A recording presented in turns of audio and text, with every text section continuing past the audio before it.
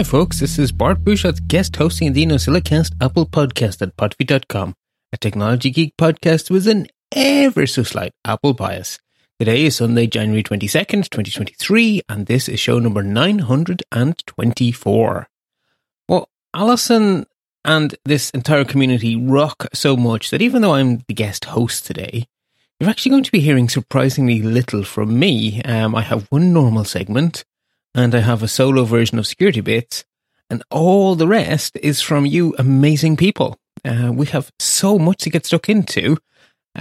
So actually, she's only just gone and I'm the first time guest hosting. But anyway, in case you're getting lonely without Alison, I figured we'd start by playing a recording that Alison sent in, which is an I'm Still Using It, which is very much going to be a theme for this show.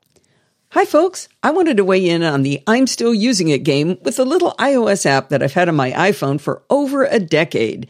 It's called Make It Big. And while it's not an app I use all the time, it's an app that I want at my fingertips when I do need it. I can tell you the exact day I started using big words. It was July 5th, 2012. I was suffering one of my bouts of laryngitis like I did a couple of weeks ago, and the awesome Melissa Davis, also known as the Mac Mommy, sent me this email. She wrote, I recently had laryngitis for 2 weeks. Not only was it painful, but an even bigger challenge during our summer vacation while traveling with my 2 young kids to visit family and friends with even more children.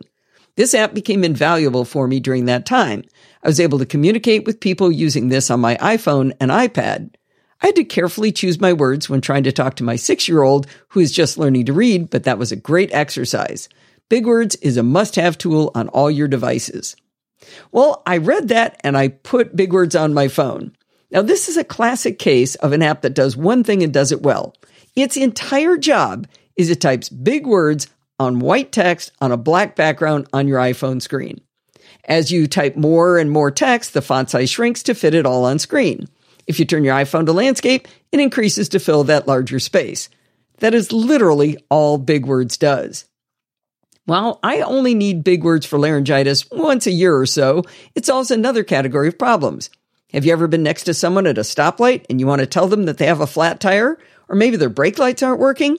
Type flat tire into big words and hold it up to the window and just hope they notice you're doing it. And while Big Words is great for those emergency situations, I've used Big Words for other things that are fun. When I get to meet people in real life, who maybe Bart and I both know from the interwebs, I like to pose with these people with a sign that says, Hi, Bart. Before Big Words, I would have to find a piece of paper and write it out with a marker like an animal, but with this little app, I can type it in and hold up my phone while someone else takes the photo. We used Big Words to say hi to Bart and then later to Tom Merritt just last year when Steve and I got to meet Bodie Grimm in real life. When Barry Falk did one of his surprise visits to our house in 2018, we did a Hi Bart sign with Big Words for a photo. A few years ago, a friend of ours was coming to the end of his days on Earth, and it wasn't safe for us to go visit him. So Steve and I used Big Words to tell him that we loved him. We sent a photo of us holding up the phone and sent it to his son to show to him so he'd know we were thinking of him. Evidently, it gave him a smile. Now, while the simplicity of Big Words is just what I need, it hasn't been updated in 7 years, so you may want to check out a nearly identical but slightly more capable app called Make It Big. If we go back to our emergency scenario, let's say the other people are not paying attention and didn't notice you holding up your phone, telling them they have a flat tire. With Make It Big, you can shake your phone and the text will flash between the original white text on black to black text on white. In the preferences, you can even set the speed of flashing to something you hope they'll notice. Now, if you don't like Helvetica New on black, you can change the font along with the text color and background. Now, how much would you pay? Oh, wait, Make It Big is also free. Another enhancement to Make It Big over Big Words is that you can keep a list of the past things you've written in Make It Big. This could be a handy place to store a list of emergency things you might want to show more quickly, and I would keep a copy of it saying, Hi Bart, because I do it so often. Make It Big and the original Big Words are handy little free apps that do what I need them to do, and I suspect at least one of them will live on my phone for the foreseeable future. Thank you for sharing that with us, Alison, and saving me a little bit of recording work. Now, the other star of Alison's trips away is Alistair Jenks, who shares the hosting duties with me. Normally I get to go second, but this time I'm going first. But Alistair is such an amazing content creator that not only does he make loads of content for his own show, he almost always has some extra for me. And even though I'm going first, he still has some extra for me. So Alistair is also joining the I'm Still Using It part. The date was 1st of August 2006. I walked into the Rock Shop in Wellington and said to one of the staff, I want a microphone to record my voice to a computer for a podcast. That staff member didn't skip a beat. I had thought the word podcast might be a sticking point, but no. I let him know my approximate budget, and he started explaining various products to me, covering different options and price points. Every step of the way, he made suggestions, answered my questions, and let me make the decisions. I walked out with an AKG D88S dynamic microphone with included XLR cable, a Behringer UB502 mixer, and a suitable cable to connect the mixer to my PC. The mixer's only role was to act as an XLR interface to my PC. I still have a copy of the receipt. Adjusting for inflation, the microphone was about 145 New Zealand dollars, and the mixer about 172 New Zealand dollars, or around 200 US dollars in total. The entire setup survived until 2016, when I needed to replace the cable from the mixer to the computer, as my new 2015 iMac had no line-in port. This was achieved with the diminutive Behringer UCA222 U-Control USB interface. Finally, in February 2022, I retired the mixer when I bought an Elgato Wave XLR USB interface, to which I now directly connect my trusty AKG D88S microphone. It is also worth noting that I have had 3 different mounts for the microphone over the years, originally a simple stand followed by 2 different boom arms, the latter of which has its own integrated XLR cable. This means the microphone itself is the final surviving component from 2006. At 16 years and counting, I'm fairly sure this is my longest lived piece of tech, certainly in continuous use. How good is it? You be the judge, because you're listening to it right now. Thank you very much for sending that in, Alistair, and best of luck with your show next week. Well, since everyone is talking about all the cool stuff they're still using, I thought I'd join in the party as well. So another I'm Still Using It, but this time it's especially one from me. And well, I hinted that I might have 3 I'm Still Using It that make one consistent story, and Alison basically told me to hijack the format and record one, so well, here I am. So my day job has changed in many ways in recent months, so I've transitioned away from being a vanilla sysadmin to being a cybersecurity specialist. But something that hasn't really changed very much as my role has changed is the fact that I still need to connect to our fleet of hundreds of servers of, well, all kinds, really.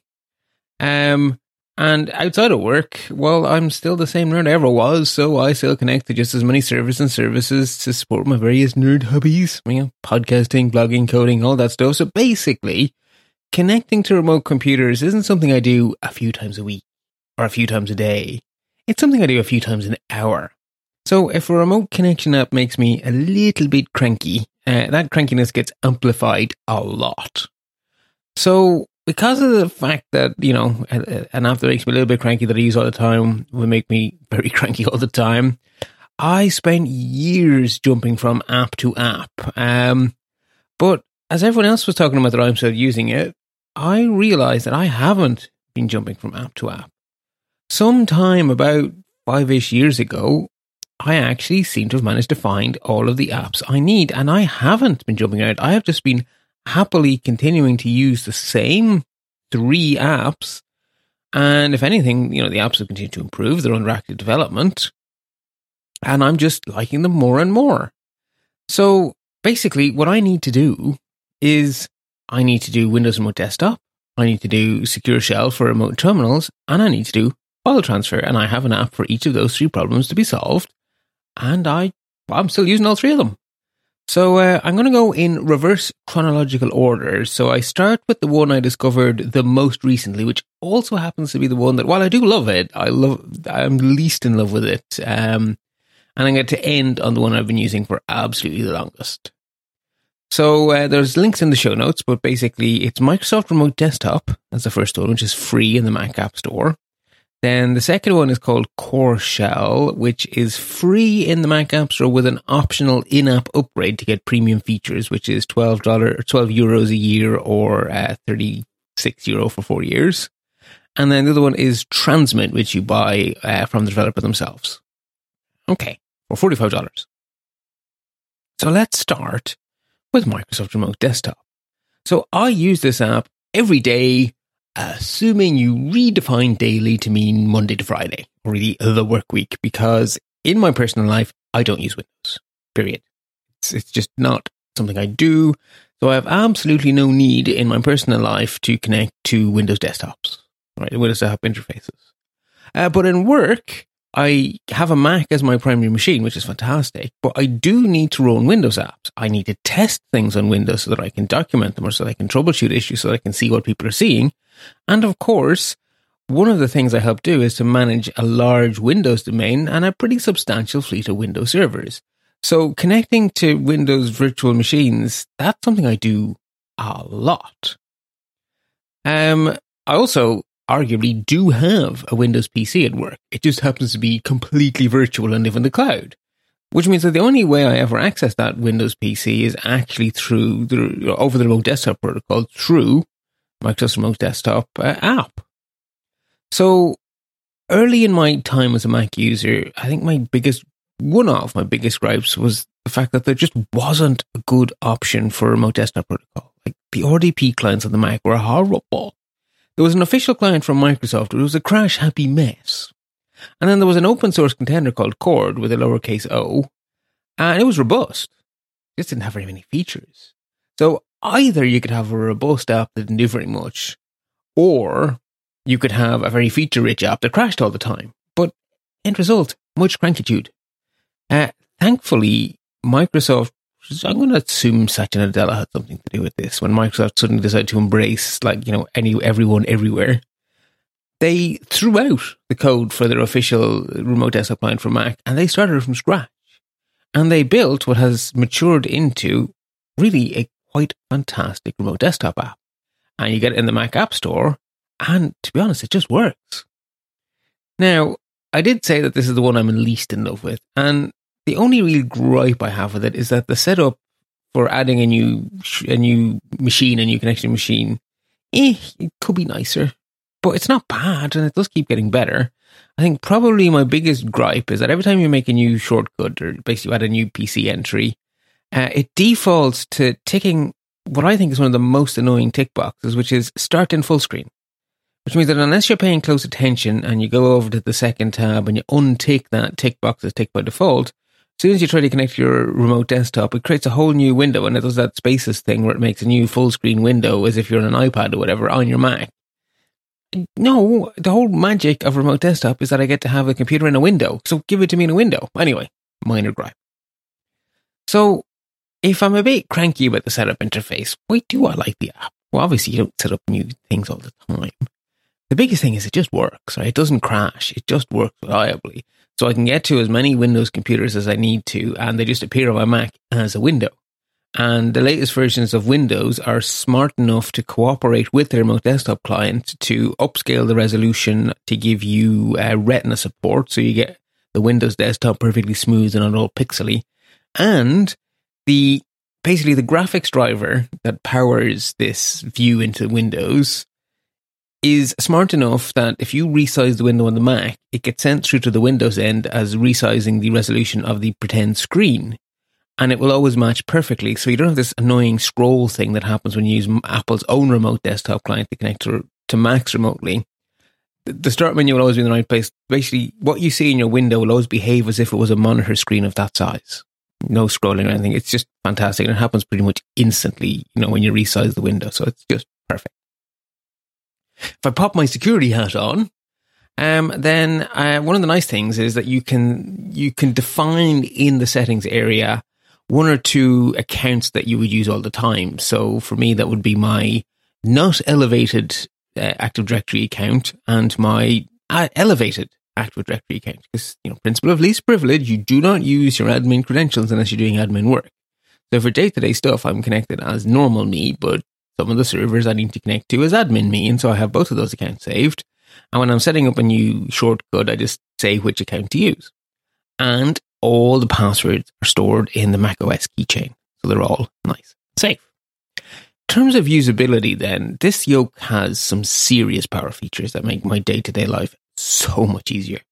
So in no particular order, right, the features that just make my life easier all the time are that it seamlessly synchronizes the clipboard between my Mac and Windows. So I never have to think about what window I'm on is on what computer. I just copy and paste between, Mac, text edit on the Mac and a Edge inside the Windows virtual machine or whatever.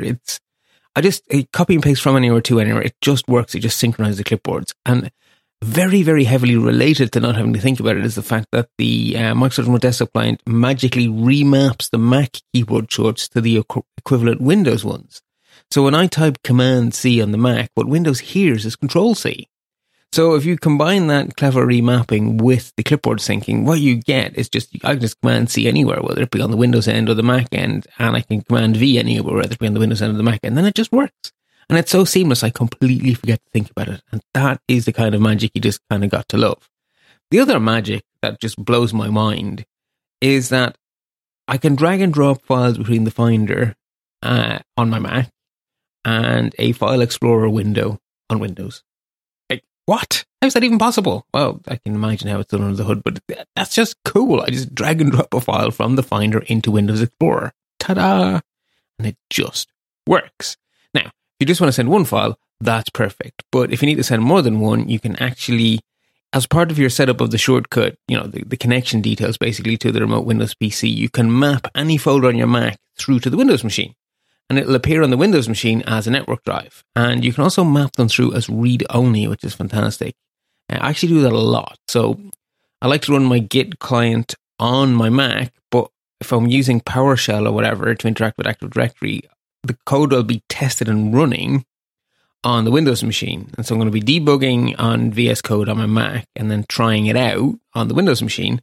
And I'll just have the folder map through read-only mode.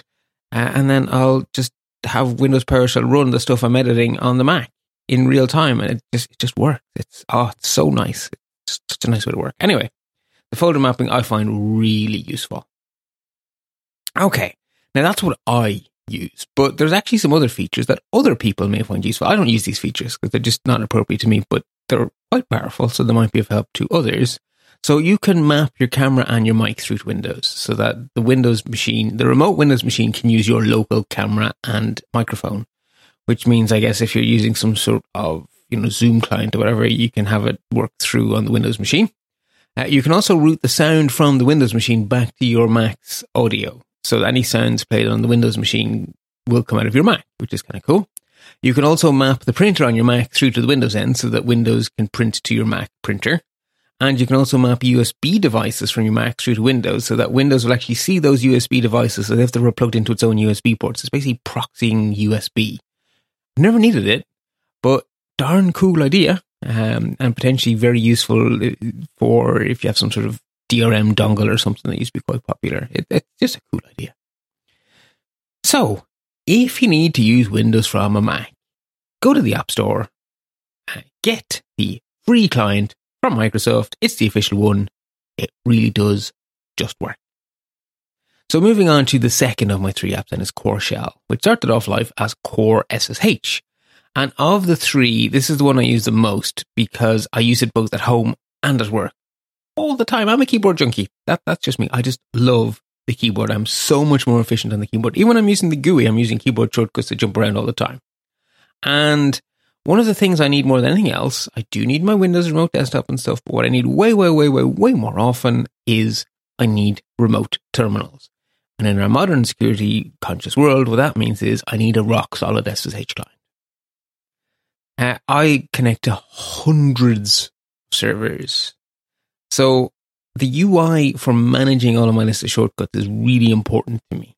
And I also need a good way to handle the SSH keys, the passwords for those SSH keys, and traditional SSH passwords for servers where I don't get to use keys. So when I was a Windows user, I actually used PuTTY, P-U-T-T-Y. It's a venerable Windows client, and I really liked it. hindsight, it's a bit clunky, but, I really liked it. And when it came to the Mac, I became very disillusioned with the choice of SSH clients on offer over here, because basically what I love most about the Mac is its amazing, human-friendly UI sitting on top of a powerful Unix underbelly. So you might expect the Mac would have amazing native UIs for SSH, but no.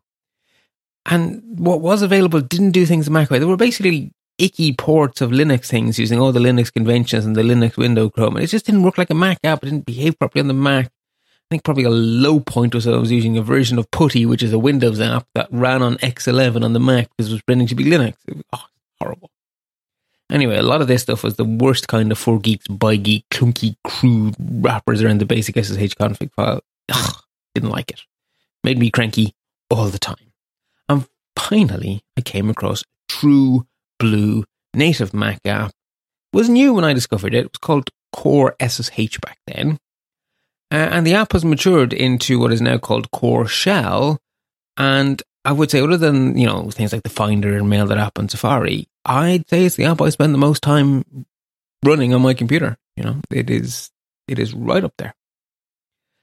If I put my security hat on, any password that Core Shell saves gets stored in the macOS keychain, which is fantastic. If you run the optional Helper app, which allows it to, basically the app is from the App Store, so the sandbox. So the Helper app allows it to interact with stuff outside the sandbox in a controlled, safe way. And if you install the Helper app, then you can make use of the Mac's built-in SSH agent. And you can also use all of the config and stuff you have saved in your //.ssh folder. So your known hosts and all that kind of stuff. When it comes to defining your server connections, then they're easy to create. Nice tagging support, and if you enable the premium features with the in-app purchase, you can even sync them across all of your Macs, which is really useful, especially now that I'm in a hybrid working environment where sometimes I'm in work sitting at my Mac Mini in work, and sometimes I'm working from home sitting on my MacBook Pro. So, it's definitely nice. Sorry, MacBook Air. It's definitely nice to have that all just magically sync. But where the app really shines for me is its keyboard-only use. And it's a pretty good reason I love the way it works with the keyboard is because I kind of sort of developed it. No, I didn't develop it. Basically, I was in the early betas when they switched from Core SSH to Core Shell, and I gave lots and lots and lots of feedback of how the keyboard first user could get the most out of the app, and basically all the suggestions I made were put into the real app. So the app works just like I want because the app actually works like I asked, which is nice. So if you do Command-N to open up a new window and you just start typing, so you haven't done a tab to move around or anything, you just start typing, focus will jump to the search box. And as you type, immediately the servers in the server list will start to filter down to what you've been typing. And when you filtered enough that you see the server you want, you don't have to tab out of the search box. You just hit the down arrow and you start moving through the servers that are there until you get to the one you want, and you hit the return key and in you are to your server. So it's Command-N, type, down, enter. Or maybe if I type enough, I don't even have to hit any down, I can just hit enter on the appropriate server if I filter all the way down to 1. It's so cool. The other thing is, if you're on a server and you need another window on the same server, just hit Command-D and it'll just duplicate. So then you have another connection to the same server and you're ready to go. So if I do a tail -F on the login, it means I don't get my prompt back because I'm asking to do a permanent tail. Then I just hit Command-D and I go do whatever else I need to do. It's so useful. So basically, this is the only SSH GUI on any platform that has such a good interface for us keyboard warriors. And the other thing it has that I've never seen before is it has a nice GUI for setting every single possible option that the OpenSSH config file supports. It does it in a nice GUI. Now, some of our servers are a little bit esoteric and they need to have weird config settings set, and normally that's a pain in the backside. Not with Core Shell. You just go into the advanced view, you find the relevant setting, and you pop in the value you need. It's so nice. I absolutely adore this app. Okay, so the last app then is Transmit. So remote terminals are great for sending commands, but that doesn't get you to move data easily to and from your remote server. For that, you need a file transfer client. And in the dark old days, that used to be FTP for me, not for everyone else really. But today it's going to be the secure variant SFTP, which is basically FTP over SSH. But actually, in this modern cloudy world, we do actually also need connections to various cloud offerings. So for me, what I use today is Secure FTP and Amazon S3 blob storage compatibility. Now, I'm not an Amazon customer for their cloud services, but so many vendors use Amazon's protocol that when I connect to Backblaze from my B2 buckets where I back up all of my servers and things, that's done over the Amazon S3 protocol. And the DigitalOcean CDN that actually hosts the media files for the Let's Talk podcast, that's also accessed over the Amazon S3 API.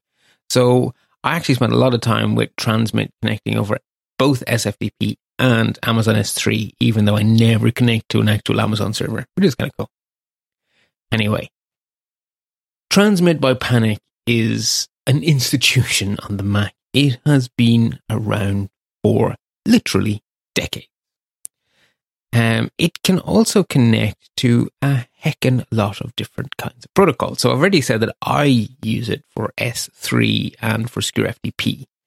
But if you create a new connection, it will give you a little icon for all of the things it does support. And the list is really long. I popped a screenshot into the show notes. But I think some of the highlights would be Google Drive, OneDrive, Dropbox, Rackspace is even in there. Just looking at it, there was lots of stuff in there. And also Azure and Amazon and WebDAV. It's just full of useful things. So Transmit is on version 5 today. And when I started using it, it was at version 3, which I checked on Wikipedia, and version 3 came out in 2005. Now, Transmit hasn't slowed down its releases. Transmit has always been quite slow between releases because they put an awful lot of fit and polish into each release. And then what you have is a really stable app that just gets small bug fixes and tweaks over the years, and then they do a giant big lot of work again. So if version 3 didn't come out till 2005, version 1 is like absolutely ancient. So I'm not exactly sure when I started using Transmit. It had to be after 2005 because otherwise version 3 wouldn't have existed. And it had to be before 2010, which is when version 4 came out. But to be honest, I'm pretty sure I spent a long time on version 3. So I think it's been at least a dozen years, but probably way closer to 15 years that I've been using this app. And what I really like is that Transmit is a proudly Mac app, which means that whenever they do one of their rare releases, they get caught up on all of the various new APIs Apple have made. And so if Apple start to support Automator or whatever, then they'll make Automator actions. If Apple start to shortcuts, they'll make shortcut things. They always keep up with whatever it is Apple is doing. They also rework the UI to match whatever is the current best practices when that version of the app comes out. So even though it's an old app, it feels modern because they put a lot of effort into keeping it modern, which I find very pleasing. Like Core Shell and Microsoft Remote Desktop, it stores all of your passwords in the macOS keychain. And like Core Shell, it can access the details in your ~SSH folder whenever you're doing stuff over Secure FTP. And it also supports syncing of connection settings between your Macs. And even, in fact, if you're a user of some of Panic's other apps, they have IDs and stuff, it will sync your SSH details to the other apps from Panic as well. Now, I don't do that, but kind of cool for people who do. Transmit does support your traditional 2-pane FTP layout, and has done, that's been the tradition on FTP apps for so long. But I prefer not to do that. I just use Transmit as a pretend Finder window that just magically goes to a remote server, and I just drag and drop away. And Transmit's even smart enough that if you double click to open a remote file, it'll cache it locally, open it with your app, make your changes, and then when you save it, it will actually sync that change up to the server entirely automatically. Transmit just rocks. So basically, you need to work with remote computers, and if you share my love of native Mac UIs and ubiquitous drag and drop support, why not try these 3 apps? Well, now it's time to give my voice a little rest for a while, and I'm going to throw over to Bruce from Tennessee, who reviews a music-based iPad app called Fourscore with a callback to a guest Nosilicast I guest hosted many years ago. Hi. This is Bruce from Tennessee, also known as Use the Data, with some thoughts about working with sheet music on an iPad. First of all, what's the problem to be solved? The real problem is that I'm a geek who likes toys. But we're not going to solve that problem here, and I'm not sure that I really want it solved. So for purposes of this article, the problem is that I travel quite a bit, but I also sing in a choir. That travel means that I'm missing rehearsals, and I'd like to be able to have my music with me while I'm traveling so that I can study it and practice some. I also like the idea of being able to mark my music up with a variety of different colors so that I can see things more easily. But I also need to be able to erase those marks for the next person. And I need to be able to change the marks when my director changes her mind about how she wants to present a particular piece of music. Now, I could take the sheet music with me when I travel, which would let me study the music, but I'd want some sort of a digital keyboard, and there are ways to do that. But when I went on a choir tour to Scotland and England in the summer of 2022, about half of the musicians had moved to digital scores on their iPads. The dominant app for this purpose is called Fourscore, from fourscore.co or from Fourscore LLC. It's a universal app that runs on iPad, iPhone for those with really good eyesight, and Apple Silicon Macs. The fully functional app is available for $19.99 US from the App Store. There's also an optional $9.99 US per year subscription for Fourscore Pro that offers the ability to use face gestures to turn pages, some additional menu shortcuts for moving around within your music library, some additional tools for editing the underlying PDF scanned music, and a higher support priority. For my needs, the basic app is fine, but this is such a cool and useful tool that I decided to go ahead and I'm paying for the Pro license as well.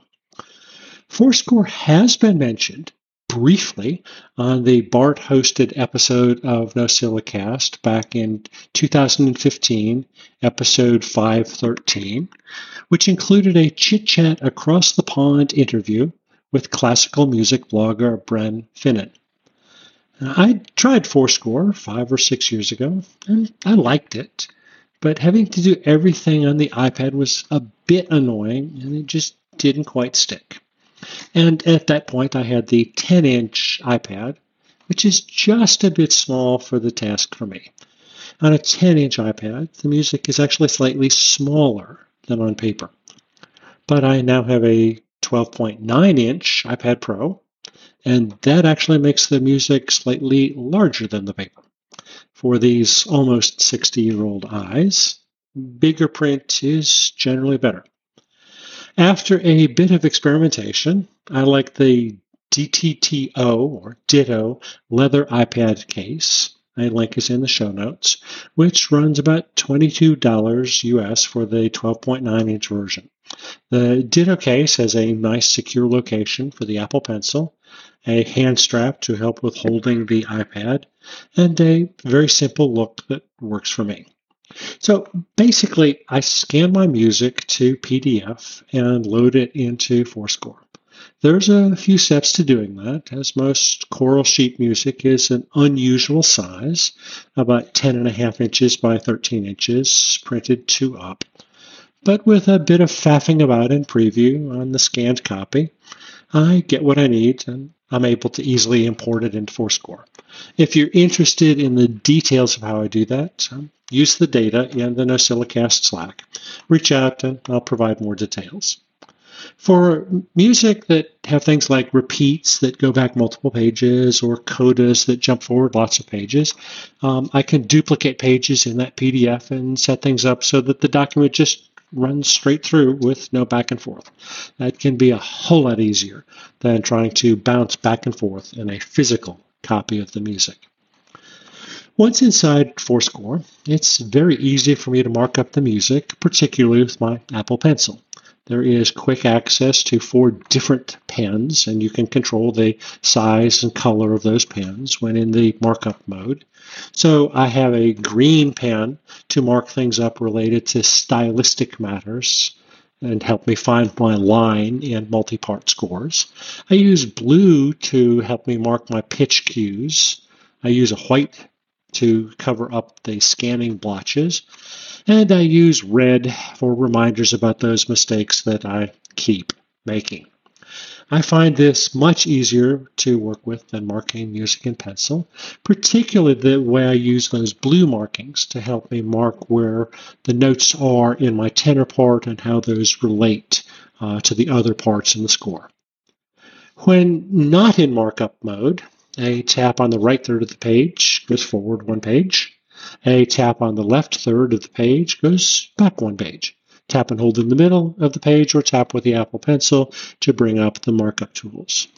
With Fourscore, there are tools for creating set lists and managing multiple different libraries of music.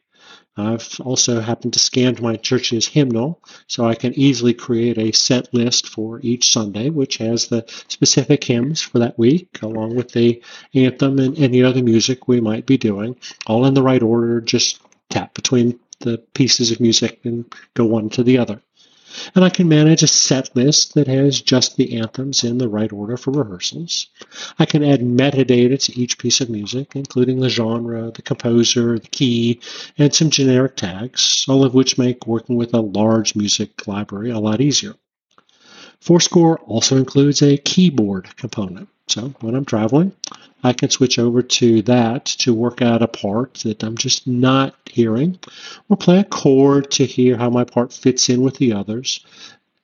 If I've not made much use of it, but there's also a feature that lets me attach an audio file to a particular score. So if I have a recording of a performance of that piece of music, it lets me listen to the music while working through the score. And there are ways to mark the timestamps in the audio file for specific points in score, which gives it more power than just starting the music file in iTunes and popping over to Fourscore to follow along. Fourscore can also sync between iOS and macOS using iCloud, and I use this to do some library maintenance over on my Mac, which has a larger screen and better keyboard. That also gives me a backup of my music library, since that synced copy is backed up with Time Machine and is in my offsite backup. There are other things I haven't explored in Fourscore. It's a tool designed with capabilities needed by professional level musicians, which I'm not. But it's also a very easy to use application that has added a fun, geeky tech angle to my music hobby. And yes, holding an iPad is kind of heavy, but so is a binder full of paper music, particularly if one adds a hymnal to that. So on the weight front, it's about even for my particular application. So I hope you found this interesting. Peace, and may you find beauty in the world around you. Thank you very much, Bruce. And I'm still going to save my voice a little bit longer until I dive into a solo security bits. I'm going to hand back to that absolute powerhouse of a content machine, Alistair J. When we left our hero at the end of part 1, I had a working set of controls for my Nanoleaf lights. Once I had my buttons working, I decided I wanted to have some nice images to place on them to make the actions clear and which were nice to look at. The icons provided as standard in the Stream Deck software are very limited, so I decided to look at the third-party Icon Pack add-ons, which can be accessed through the Stream Deck app. When I looked, there were 61 packs available, but many, even most, were either geared towards particular applications, like Adobe After Effects, or followed some kind of theme like the Horror Icons pack. I looked at a few packs, and none were taking my fancy. Then I spotted a quartet of packs based on Apple's SF Symbols iconography. If you pay attention to Apple's WWDC, you may be familiar with these. Apple's software and many third-party applications on Apple platforms use these icons, which are part of the Apple operating systems. The 4 sets available for the Stream Deck comprise the 4 different color styles offered by Apple. I downloaded the monochrome and color versions.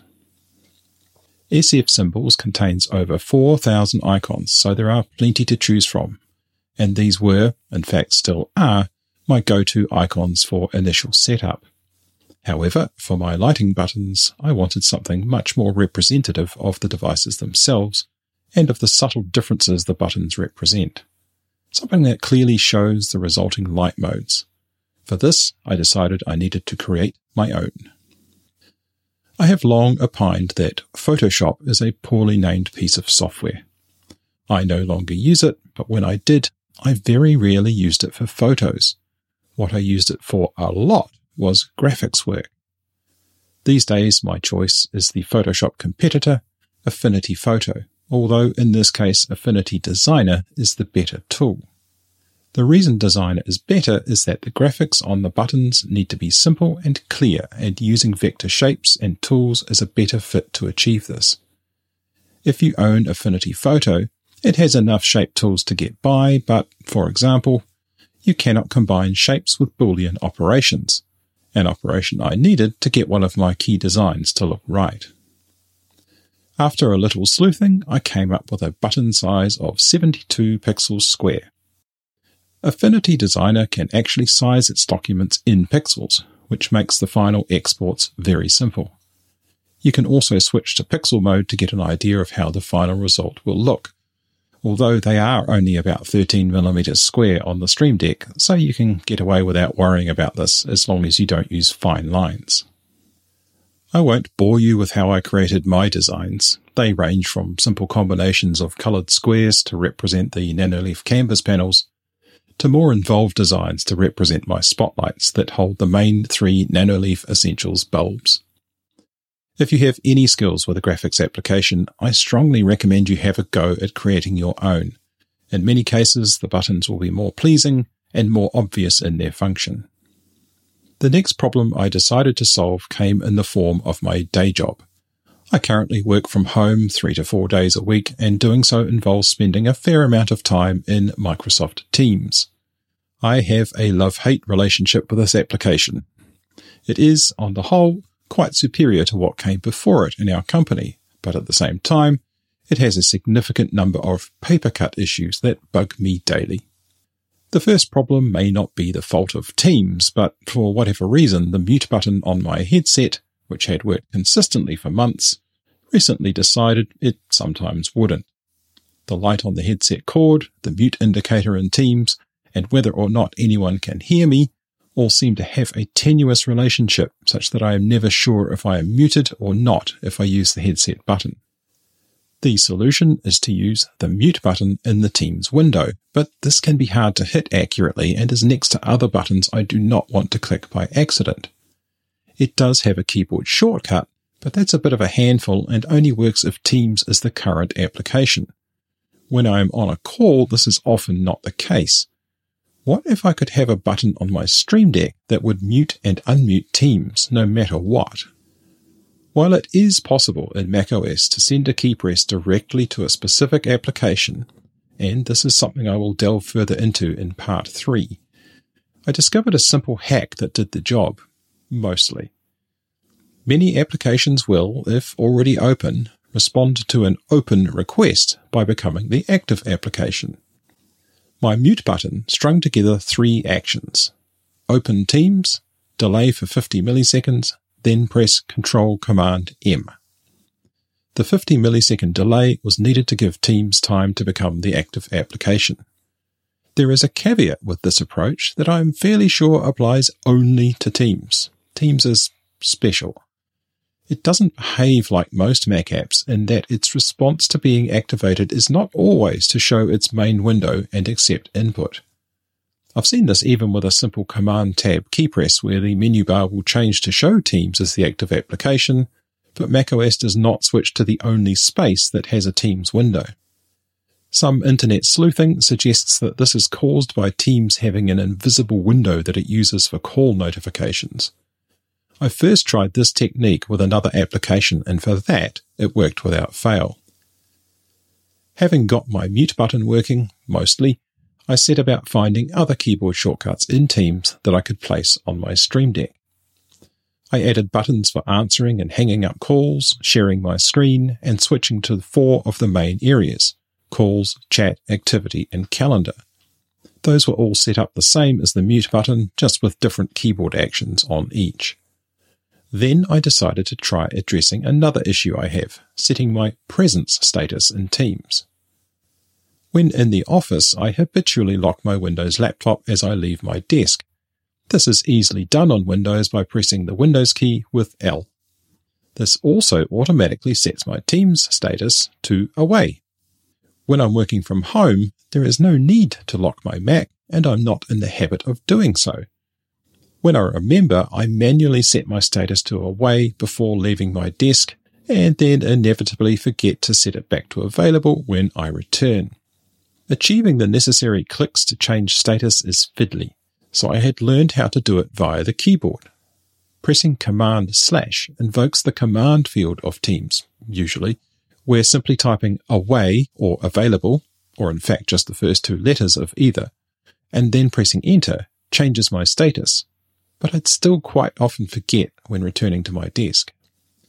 The buttons I created to achieve this were quite similar to the earlier ones, but with some extra steps.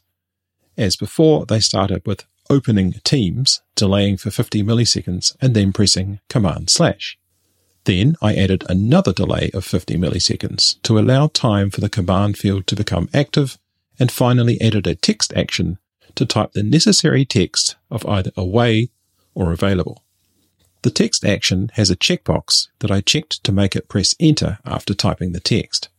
So now, subject to Teams responding like a normal application, a single button press would set my status.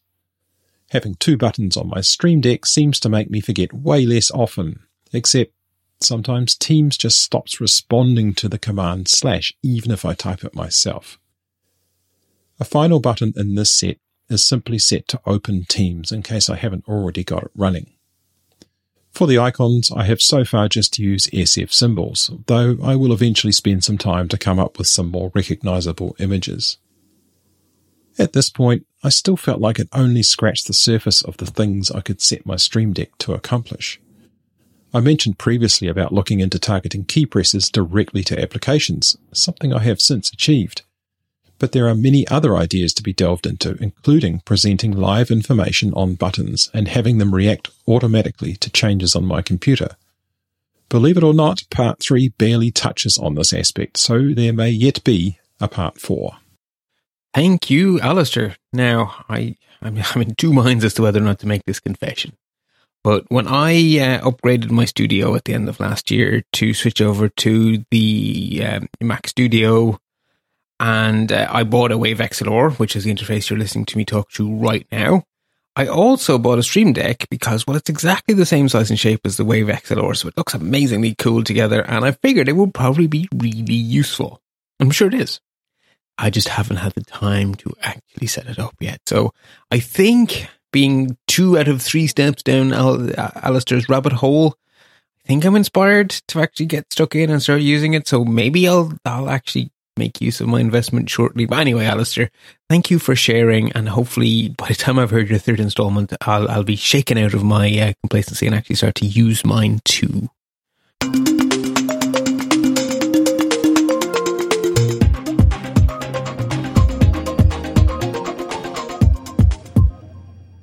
All right, folks. Well, here we go. Another solo security bits, which I always dislike doing because Alison adds so much value to this segment, and I'm just going to have to do my best without her.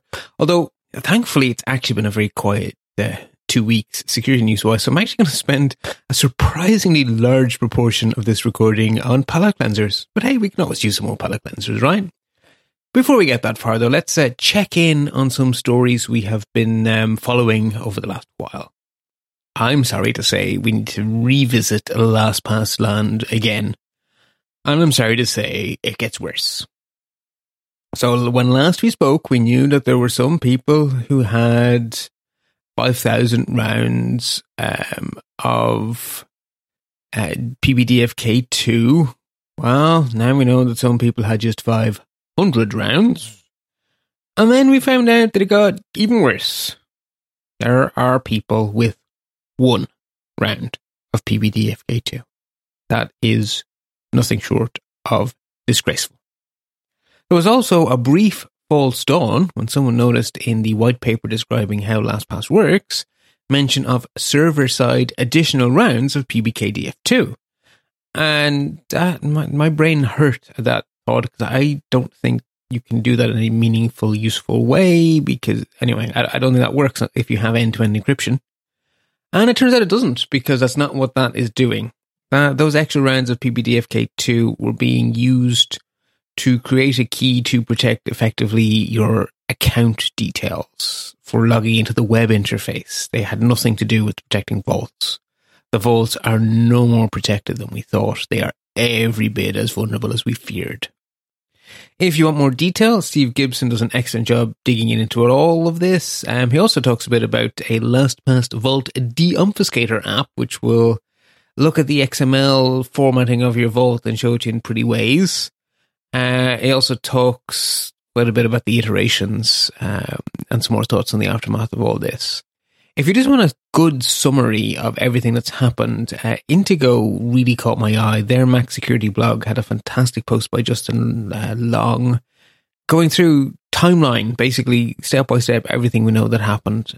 It's nice to see it all together. It's a well done article. So more follow-up then from another story we haven't heard from in a while, but we certainly talked about a lot, was our friends Pegasus. Well, not our friends Pegasus. Our friends, the NSO Group, with their spyware app, Pegasus. Well, Pegasus was at one stage deployed against WhatsApp before it was deployed against iOS. And Meta were very cranky about it being deployed against WhatsApp, and they are trying to sue the NSO Group. And the NSO Group were like, you can't sue us over that, and they appealed it up to as high as the US Supreme Court, and the US Supreme Court went, nah, Meta can sue you just fine, NSO Group. So WhatsApp's Pegasus suit shall continue. Fingers crossed for a good outcome there. Right. I'm sorry to say we have no deep dives. So we jump straight to action alerts. It was Patch Tuesday. We got patches from Microsoft and Adobe, and you should apply them. One of the Windows vulnerabilities is being actively exploited in the wild, so definitely patch. And the other thing that's notable about this update is that this is genuinely, actually, completely the end of Windows 7.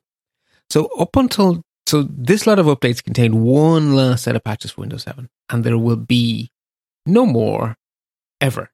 No matter how much money you throw at Microsoft, there is no more Windows 7 support to be had. And they have been racking up the price on their extended support to try push people off for years now. It is finally over. Windows 7 is gone. Now, Windows 7 was a really popular version of Windows. Lots of people are sad to see it go. Windows 8.1 is also gone. They never even bothered offering extended support.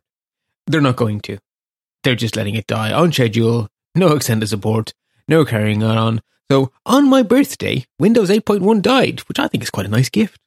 So anyway, there we go. Did. Patch. If you're on Windows 7 or Windows 8.1, upgrade. Moving us on then to worthy warnings. This is not a happy section of the show. Turns out, LastPass aren't the only password manager with some bother. But the difference is, in the case of Norton LifeLock, it wasn't a breach of Norton's systems. What we had here is a classic password stuffing attack. This is where you get one of the 20 kabillion leaked password sets from the 20 kabillion breaches out there, and you just give them a go. You just try passwords leaked on one site on another site. And if you do it slowly enough, and perhaps using a botnet to spread out your queries so they come from lots of different IP addresses, you can disguise the fact that you're trying lots and lots of passwords and not get noticed by the site that you're attacking. That's what happened with Norton LifeLock. So for most of December, the attackers were slowly trying username and password combinations from various leaks and succeeding in getting in and then downloading the user's full vault content. They don't need to crack these vaults open like they do with the LastPass. It doesn't matter how many rounds of PBDFK2 there are because the baddies have the password. So if you are... Okay, so I should back up a second and say that Norton have contacted all affected users. So if you got an email from Norton, you have to change all of your passwords everywhere all at once. Okay, sorry, I'm riffing off a movie name there. You have to change all of your passwords. If you weren't contacted by Norton, you got away with it. But this does raise two giant big red flags. The fact that this attack worked means that there are people who are using reused passwords on their password vault. So, your last password to rule them all is a password you've reused elsewhere? I mean, in my early youth, I used to scoff at such things, and I even invented the term cyber Darwinism for this kind of nonsense. These people will be taken out of the cyber gene pool by their own idiocy. I'm a little bit less harsh these days. People are naive. People don't know. You should help people, not scoff at them. So, in the spirit of helpfulness, if you will insist on reusing passwords, do not, under any circumstances, do so for your password manager's password. Make that one unique. If you have to reuse passwords elsewhere, why you do if you have a password manager, I can't comprehend. Anyway, just don't reuse that one, whatever you do. Also, if your password manager has the kind of a web interface where 2FA is a thing, turn it on. That would have saved these users as well. Even if they'd reuse a password, 2FA would have still saved them. So don't reuse your master password and turn on 2FA if it's relevant to your particular choice of password manager. Okay. It has been the case for as long as I can remember that whenever there's a thing, whether it be a hurricane or an earthquake, or frankly anything that makes news, the bad guys will try to profit off it. Well, one of the things making news these days is ChatGPT. And we now have a little issue with basically fake ChatGPT apps showing up in app stores looking for exorbitant subscriptions. There was an example made the news on Mac Rumors. It was $7.99 per week as a subscription, and it was a fake ChatGPT app. It shot up the App Store charts, which is a bad sign. Apple did pull it from the store, but I mean, right, just be careful. ChatGPT is a big hot topic. Be sure you're going to the actual ChatGPT. There are bad guys trying to hijack the popularity of ChatGPT to scam you out of your money. Be vigilant. The next two stories have an American flag next to them, and they're not good news. So, T-Mobile, yet again, have managed to lose their customers' data. This time, they had a badly configured API endpoint, and through that badly configured API endpoint, a quote-unquote bad actor stole the the customer records for 37 million customers. Now, T-Mobile are very quick to point out that no payment data or social security numbers were leaked. No, they only leaked your name, your date of birth, all of your contact details, and a whole bunch of details of your AT&T contract. So basically enough to make an excruciatingly convincing phishing attack entirely automatically. And there's so much information there that the guys over on Naked Security think this is actually a danger for identity fraud. Even though it doesn't contain a social security number, they still think that there's so much information here that you could probably succeed in quite a few places to open stuff in another person's name. So all I can recommend, I'm sorry to say, is ever-present vigilance. Don't click on links in emails. Be suspicious of all emails. Go straight to the website and log in directly. Use saved details to contact support. If someone says that your account's about to be destroyed or whatever, contact T-Mobile on the support number that you have in your address book that did not in any way come from the email, and talk to a representative and figure out whether it's true or not. If it's true, they'll help you. If it's not, hey, no damage done because you phoned them directly. And I actually can't think of even advice to give on this. Actually, no, I can. I'll just share Brian Krebs' advice. If you're an American, freeze your credit. Because the credit bureaus just leak your personal information like you wouldn't believe, and they absolutely can end up costing you spectacular amounts through identity theft because they have all of the information to facilitate identity theft. So Experian had a fairly major boo-boo in the web interface where you could basically get anyone's credit report. Anyone's credit report. just by tweaking the URL a bit. You go so far into the process, you tweak the URL, and then you get other people's credit report. The mind boggles how these companies are permitted to continue to hold such valuable data when they have demonstrated so clearly they are incapable of being trusted with it. They are not competent. Why are they being allowed to hold this trusted data? Cranky. Moving on to notable news. President Biden of the United States has been busy. He wrote an op-ed in the Wall Street Journal urging Congress to act against big tech. Basically, he had 3 points. He wants there to be federal level privacy protections. We have California level, state, and not just California, other states are doing it too, but it's happening at the state level, and the president quite rightly thinks it will be much better if that happened at the federal level, because it would be one level playing field, one set of rules for everyone. It's just easier for finance. It's easier for everyone to know their rights. Can't disagree with him on that one. He also argued that companies that have algorithms for boosting content should be responsible for what their algorithms do. Right? It's very different when you have a chronological order. When people post stuff, you can legitimately say that you are not doing anything editorial, right? You're just sharing a flow of data in chronological order. That is, to me, a common carrier. But if you have an algorithm that chooses to boost some content above others, that is editorial.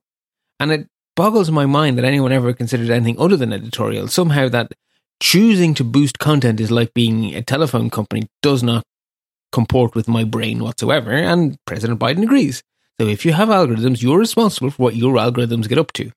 And you should have transparency into what your algorithms are actually doing. Again, cannot disagree. Finally, the one you obviously expected, call for more antitrust to boost competition. Okay, that will be nice. Sure. Finally, some good news out of the European Union. Europol had a 4-country raid and basically busted a multi-million euro investment scam. So scammers arrested across 4 countries. It was a big deal. They got the baddies. Makes me very happy. So we have no top tips. We have no excellent explainers. I do have 3 interesting insights I thought I would share. First, Google, like Apple, continue to tweak the security features in each new version of Android. And we've talked quite a few times on this segment about how, Google are introducing iOS-like features to do a really good job of locking things down. And we've said very positive things about these new features. Unfortunately, unlike in iOS where new features get to most people relatively quickly, on Android, these new features remain hypothetical for the vast majority of Android users. So both companies released an OS in the, sort of fall-ish of last year. And on the Apple side, 3/4 of Apple users have moved over to the new OS and are getting the advanced security features. Just 1 in 20 Android devices have the new features that came with their latest OS. That's 5%. That's so much worse. So the actual lived security of Android is much lower on average because the technological enhancements don't make it out to people nearly enough. I mean, I'm disappointed in how low 74% is, but, 5? I guess I should be easier on Apple. Another interesting one, if you fancy sort of keeping informed with what's going on, over on Tidbits, I should have remembered who the author was. One of their excellent authors, and I really do mean that, did a giant big post with screenshots explaining basically the current trend in phishing. So if you want to keep an eye on what's going on now, have a read of the post. It's fully annotated, explains, what's suspicious of each one and stuff. It's really cool. And I also like the title, An Annotated Field Guide to Identifying Fish with a PH. It's just a fun title. And now I'm going to rip off, I guess it is slightly a rip off too. I'm going to riff off a long-running gag on one of my favourite science podcasts, This Week in Science, or TWIS. Good news! Breaches are now so common that we can use them to test for bots. If an email address isn't in the Have I Been Pwned database, it's probably a recently created bot. So if you're selling tickets online or whatever, you can check for bottiness by checking whether or not the email address has been involved in a breach. If it has, sell them the tickets or whatever. If it hasn't, it's almost certainly a scalper. Which is really depressing that for an email address to be real, it has to have been caught up in a data breach. Or rather, if an email is real, it probably has been, almost certainly has been, caught up in a data breach. That is the thinnest of silver linings. Anyway, nice work by Troy Hunt. Interesting blog post linked in show notes.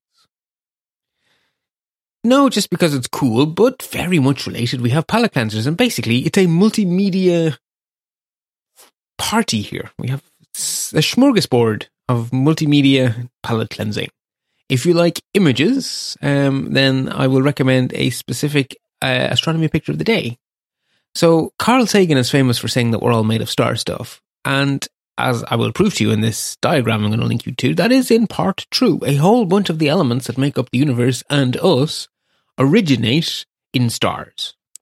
But there's a heckin' lot more going on than that. So someone has done a full periodic table where each element is color-coded to the appropriate percentages of where the element came from. So the hydrogen is pretty much purely and totally from the Big Bang, and the same is true of the helium, and a little bit of the lithium came out of the Big Bang. But then things start to get way cooler as you go down the periodic table of elements. So did you know, for example, that rhodium comes from merging neutron stars? I did not. Also, I didn't know ORH was rhodium until I went and looked it up. But anyway, chemistry was never my strong suit. I thought it was a fascinating look at where the stuff in the universe actually comes from. So link in show notes. If you prefer listening to things, then I can highly recommend the latest series of the Business Movers podcast. They are telling the story of Pixar, and I kind of thought I knew the story of Pixar, and I guess I knew the vague outline, but there was so much more to it than I realized. And this isn't Steve Jobs' Pixar. This is all of Pixar's history. And yes, Steve Jobs enters the picture sort of the end of episode 1 of 4, really, and is pretty darn important in episodes 2 and 3, and then unfortunately and tragically is not in the last chapter. But it's not. There's so much more to Pixar than Steve Jobs. And the Steve Jobs bit I knew because of Walter Isaacson's biography and stuff. But learning about the rest was actually really fascinating. So I absolutely thoroughly enjoyed this 4-part series. So the link in the show notes is to part 1 if you enjoy it. Part 2, 3, and 4 are available from the Business Movers feed. And finally, if you like long reads, and I warn you, these are long reads, then I can highly recommend one single article, which isn't too long, and a massive, epic 3-part near novel, both from Ars Technica. So the slightly shorter long read is an article celebrating 40 years of the Lisa, which is actually more revolutionary than the Mac was. The Mac was basically the Lisa 2. It was really fascinating to learn about the history of the Lisa and how Steve Jobs, basically in a fit of temper, threw it under a bus and pushed the less capable, less revolutionary, watered-down version of the Mac and made it seem to be the revolutionary computer the Lisa really was. One of the interesting sections is what could have been. What if Steve Jobs had not thrown a temper tantrum and actually allowed the Lisa to evolve and develop into what it could have been? It could have been a very interesting future for Apple. Anyway, I thought it was a fascinating read. This one isn't too long. If you have a lot of time, I ended up accidentally burning an extra 100 calories on my morning walk because of this. I read part 3, which is what actually came out this week, to make sure it was good quality. And that was, of course, part 3. So part 1 and 2 had been released 2 months ago and 1 month ago, but part 3 was excellent. So I started reading part 1 and part 2 as well, and my walk wasn't nearly long enough, so I ended up doing laps of my housing development, and I think I passed my own front door 12 times before I finally went in, because I was determined to finish. But anyway, it is a 3-part series called A History of ARM. So part 1 is building the first chip, part 2 is everything starts to come together, and part 3 is coming full circle. It's absolutely fascinating. And I sort of knew about half of this. I knew about it when ARM was its own company and moving forward from there when the licensing model was the ARM model and how that came to the Newton and then eventually to Nokia and then the iPhone and then back to the Mac. I didn't know anything about how ARM got to be to the point where it was spun out, right? How do you spin something out if it doesn't exist? Well, I learned all of that in part 1 and I think some of it in part 2 as well. Absolutely fascinating stuff. So if you have a lot of time, definitely recommend that 3-part series from Ars Technica.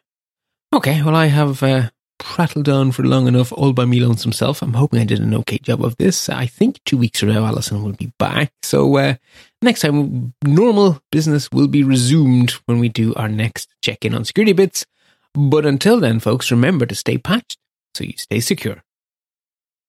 Well, that's actually going to wind us up for this week. If you like the content I created here, please considering... Actually, I should say this. I always joke that I'm terrible about promoting myself. So Alison wrote me this. So I'm reading Alison's script in praise of my own podcasts, which is kind of funny. Anyway, I'll just let you a little peek under the hood here. So with all that said, this is going to wind up the show for this week. If you like the content I created here, please consider checking out my podcast, Let's Talk Apple and Let's Talk Photography over at lets-talk.ie. You can follow me on Twitter at bbushots and on Mastodon at bbushots at mastodon.social. Did you know you can email Alison at alison@podfeet.com anytime you like? If you have a question or a suggestion, just send it over. You can follow her on Twitter at podfeet, and you can find her on Mastodon at podfeet@chaos.social. If you want to join in the conversation, you can join our Slack community, which, by the way, rocks, over at podfeet.com/Slack. You can talk to me being Alison. Oh, and me, actually. Me being Bart as well. And all the other Nosilla castaways. Remember, everything good starts with podfeet.com. You can support the show at patreon.com/podfeet or podfeet.com/Patreon, actually, as well. Or with a one-time donation at paypal.me/podfeet or podfeet.com/PayPal. If you want to join in the fun of the live show, you're going to have to wait until Sunday, February 5th. And you can head over to podfeet.com/live at 5 p.m. Pacific and join the friendly and enthusiastic Nosilla. Thanks for listening and stay subscribed.